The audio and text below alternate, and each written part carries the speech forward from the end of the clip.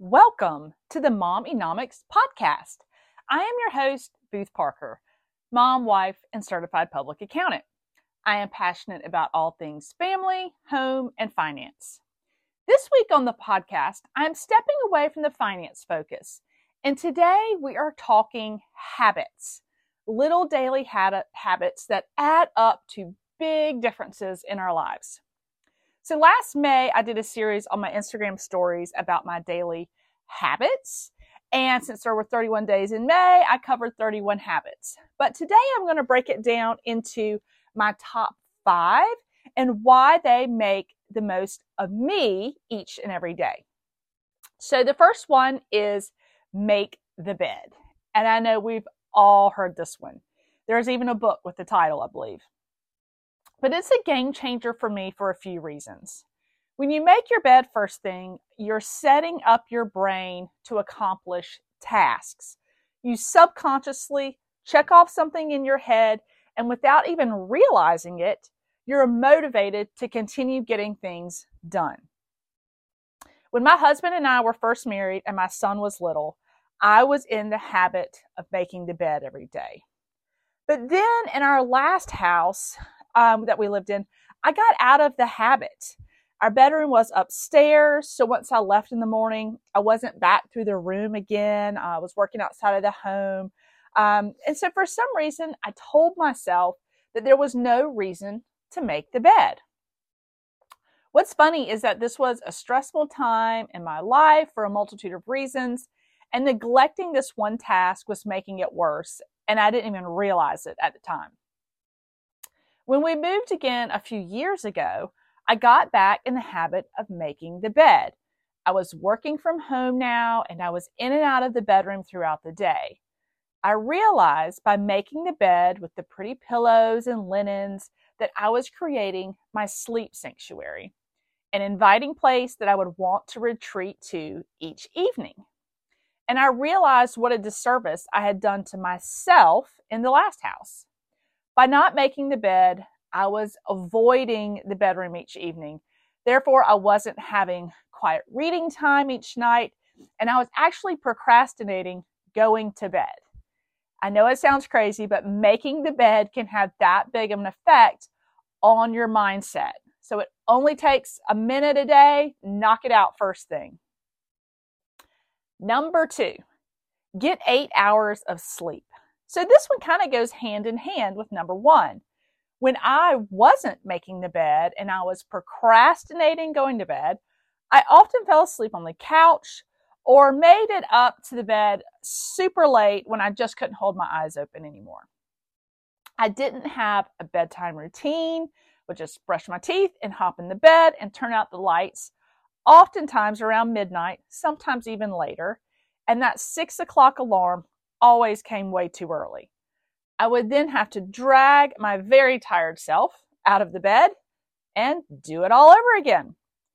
When I was younger, I could survive on less sleep, but as I have gotten older, my productivity is just not there if I don't get enough sleep. By making the bed and creating a sanctuary, my husband and I both often joke each morning while we're having our coffee that we're excited to get in the bed that evening. The beautifully made bed is always welcoming, and we get in bed early and read. I am in bed most nights by about 8, read for a bit, we'll take the dogs out for a walk, 9 or 9:30, lights are out at 10. I usually wake now before the alarm because I am well rested. When you wake up feeling good, it makes you begin your day in an entirely different mindset, a much better mindset, a much better mood for everyone else around you. So you're just setting yourself up to be your best self. And one other little side note about sleep. Invest in a quality mattress and linens. So we spend close to a third of our entire lives asleep. So when you invest in your sleep, you're investing in you. We have a Tempur-Pedic. It was a game changer for us. I know there's some other great ones out there. So if you are not getting good sleep because you don't have a good mattress or pillows, I would prioritize that for a purchase in your budget. Number 3, silence your phone at 5 o'clock. So our phones have become an extension of ourselves. They often rule our lives without us even realizing it. When I get home each day, I turn my phone to silent and I set it down in the kitchen. My husband and I often enjoy sitting on the porch, watching the sunsets, with the company and conversation of each other, not being distracted by our phones. I cook supper without being disturbed by my phone. And yes, I do check it a few times throughout the evening to see if anyone needs me for anything, but it isn't ruling my life, and it makes for a more peaceful evening with more quality and focused family time. And I also do not have notifications turned on any time of day for social media or email. I have set time that I check my email. I check social media periodically, but I don't get alerts all day long each time something comes in on one of those. And then I take it one step further and leave my phone in the kitchen at night. I use an alarm clock. I call it my sunrise alarm clock. It gradually has a light that comes on about 10 minutes before the alarm. So it's emulating daybreak. And it's a much more peaceful way to be woken up. And additionally, my son is 16, so he has a phone now, but it stays in the kitchen at night as well.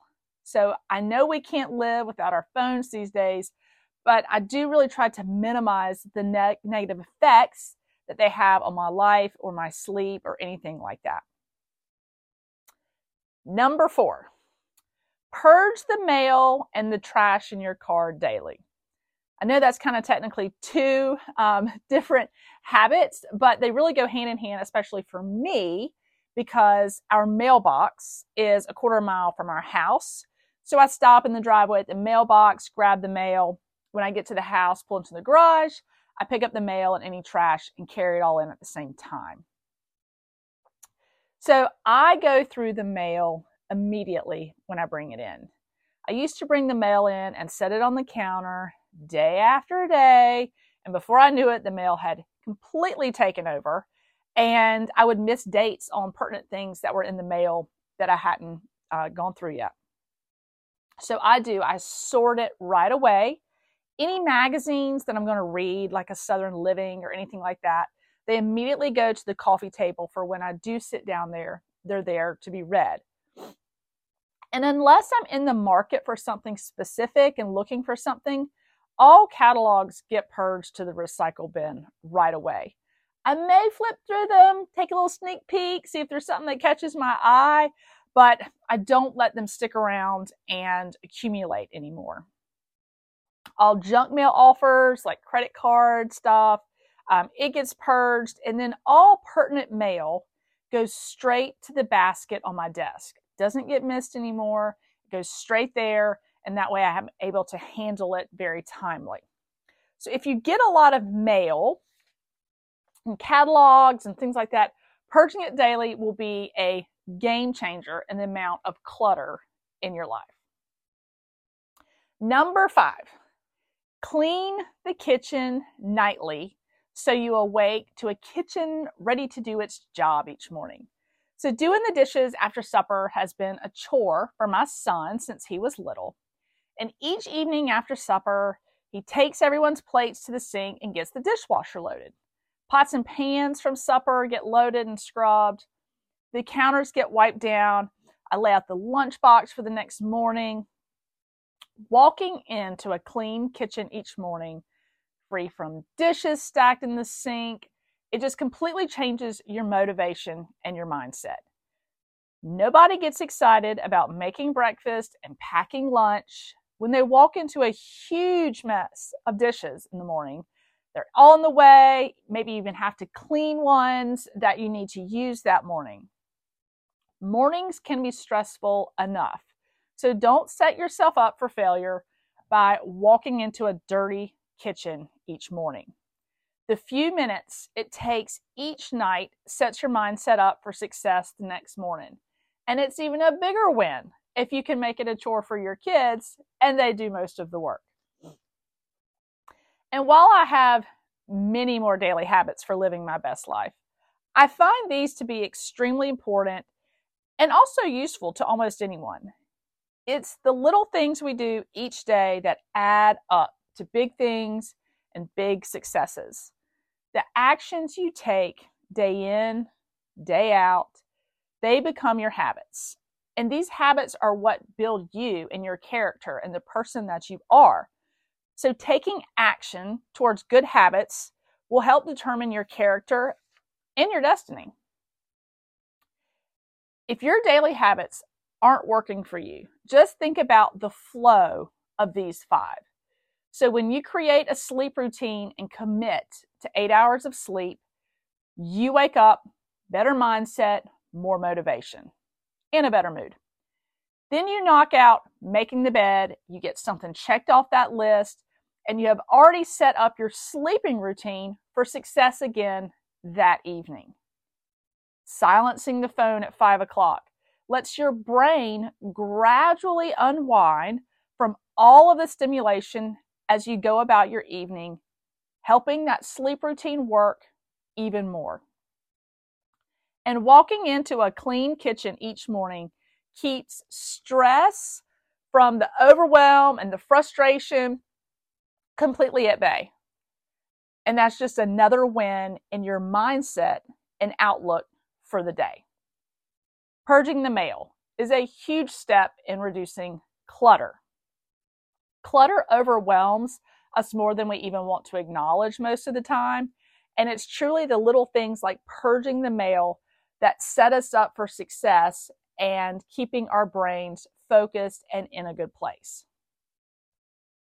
So be sure and check out the blog post with the full 31 habits if you're intrigued by these. And I have linked that in the show notes. And if you want to hold yourself accountable to some new habits, they take a while to really become a habit. It does not happen overnight. You have to be intentional with that action. So I've linked in the show notes as well a free habit tracker that you can download and print. And if you're like me, you like to check things off that list. So it's a great way to get yourself truly taking action and committing to new habits.